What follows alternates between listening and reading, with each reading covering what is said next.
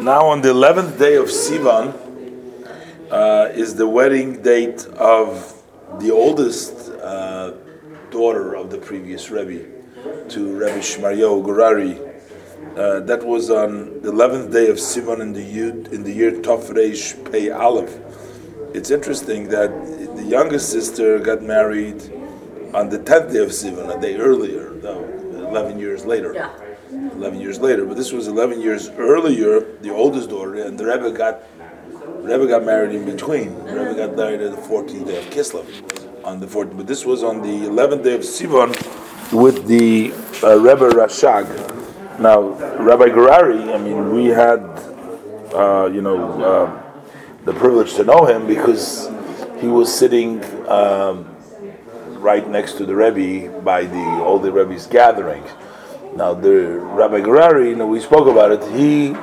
He was the older son-in-law, and the Rebbe was the second son-in-law.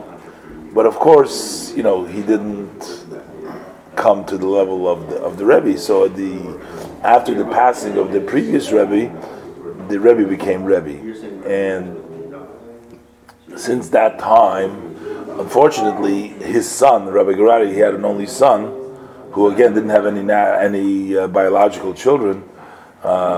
He never came to terms with that his father, who was the older son-in-law, did not become the leader after the passing of his grandfather. So he sort of moved away from Chabad. But his father himself, Rabbi Gurari himself, the previous Rebbe's older son-in-law, he accepted the Rebbe as the Rebbe. He really accepted it, and he was totally subjugated himself and became like a chassid of the somebody you can count on. Because he was always sitting by the Rebbe and always doing and in a way of the greatest respect for the Rebbe. The previous Rebbe, during his lifetime already, he had instructed later on for his son-in-laws to sort of give little talks or gather with the Hasidim. So the Rabbi Gurari's time was Shalashudas, Suda Shlishis, the third meal of Shabbos. That was his time.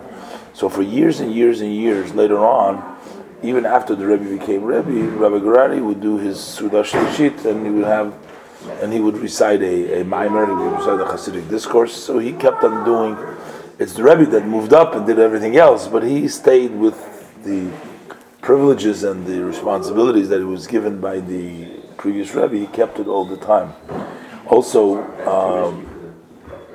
he was the head of the Lubavitcher Yeshivas, the central Lubavitcher Yeshiva, and he would, make sure that it's supported financially. Also, he raised lots and lots of money, and he helped the yeshiva, which was the source from where all the Chabad students and the shluchim and everything came, was from the Lubavitcher Yeshiva, and he was responsible. Yeah, he had the main central Lubavitcher Yeshiva, and so he was the backbone for all this throughout his life. Division, pretty much. Yeah, but he didn't get so much involved in the actual day-to-day of the education, but he was mostly in charge of the financial to see to it that the people contributed and that he brought in big bucks, for the yeshiva to continue.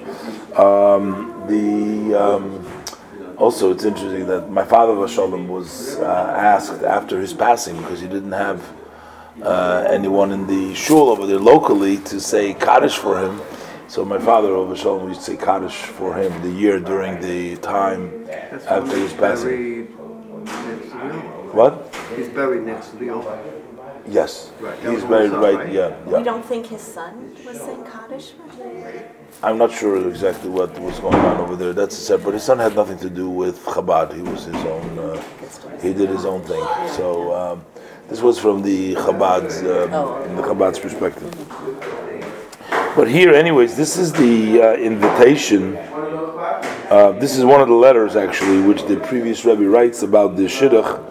And he says that on the 11th day of Sivan in Tov Reish Pei Aleph, was the wedding of my daughter with this very precious young man, Shmaryohu, the son of Menachem Mendel Gurari.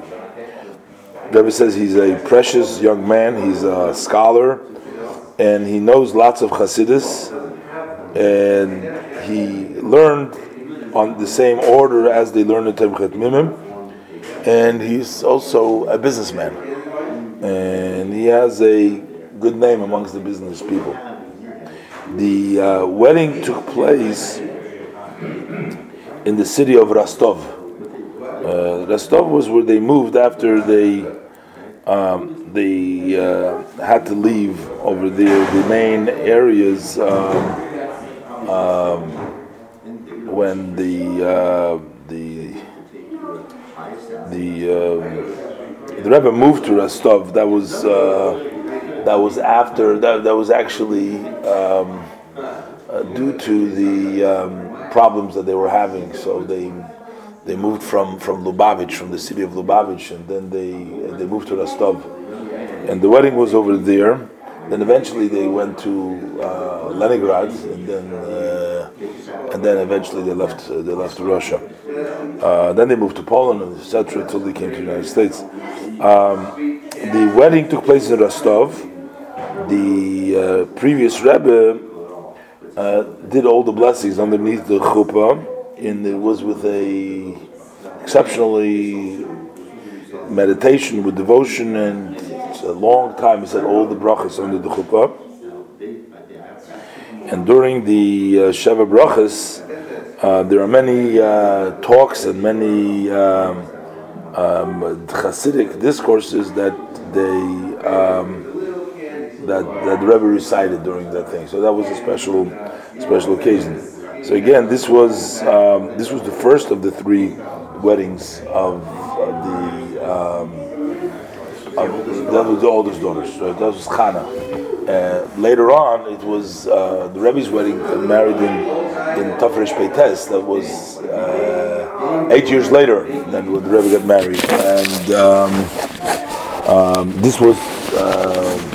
And later on, and 3 years later, was the marriage actually from the youngest daughter, so Rebbe Shena. Which is the one that Shena, that was the youngest. She got married last, but she was the youngest. Did they have children? No. Oh, good. That didn't die. There was no. So, like we said about, the Rebbe himself didn't have any biological children, but it is beyond to say we're all the Rebbe's children in a sense. We're all impacted. It's in this week's parsha we read. It says these are the children. It says of Aaron and Moshe and Aaron, but it only talks about Aaron's children. It doesn't talk about Moshe's children. So Rashi comments and says, why are they called Moshe's children if they were only Aaron's children? And Rashi says, because if you teach a son of your friend, you teach him Torah, it's as if you gave birth to him. So they're called your children too. So when you teach somebody Torah, then you sort of give birth to them, in a spiritual sense. And by the Rebbe, he's taught Torah and given us to everybody. So we're all of his children.